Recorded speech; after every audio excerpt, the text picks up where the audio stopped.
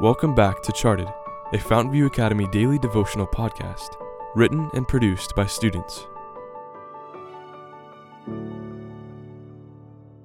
Episode 94, written by Caleb McPherson. Effort.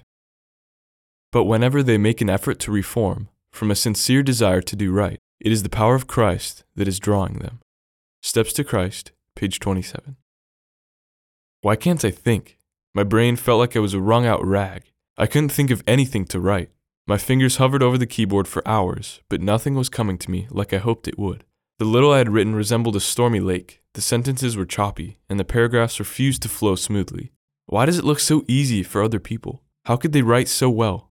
Turning to my friend, I questioned, "How can you write so smoothly?" "It's not easy," he replied. Confused at the response, I continued to interrogate. "But you write so much, so fast, so flawlessly." "No, I have to work just as hard as you do. I just have a bit more practice," was his response. Looking back down at my computer, I tried again. Humming and hawing over my writing, I realized that nothing ever seems to come smoothly or naturally. It takes a bit of work before I get better at it, and a lot of work before I start to like it. On the other hand, when it comes to sports, I am driven. Spending hundreds and hundreds of hours practicing and improving is no sweat. The more I work at it, the better I get, and the more I love it. Why couldn't writing come as naturally? Maybe it could. Maybe if I spend more time writing and learn to love it, it will come naturally too.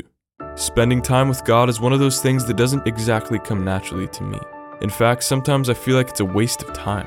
However, I have found that the more time I spend with Jesus, the more I enjoy it, and the more I love Him.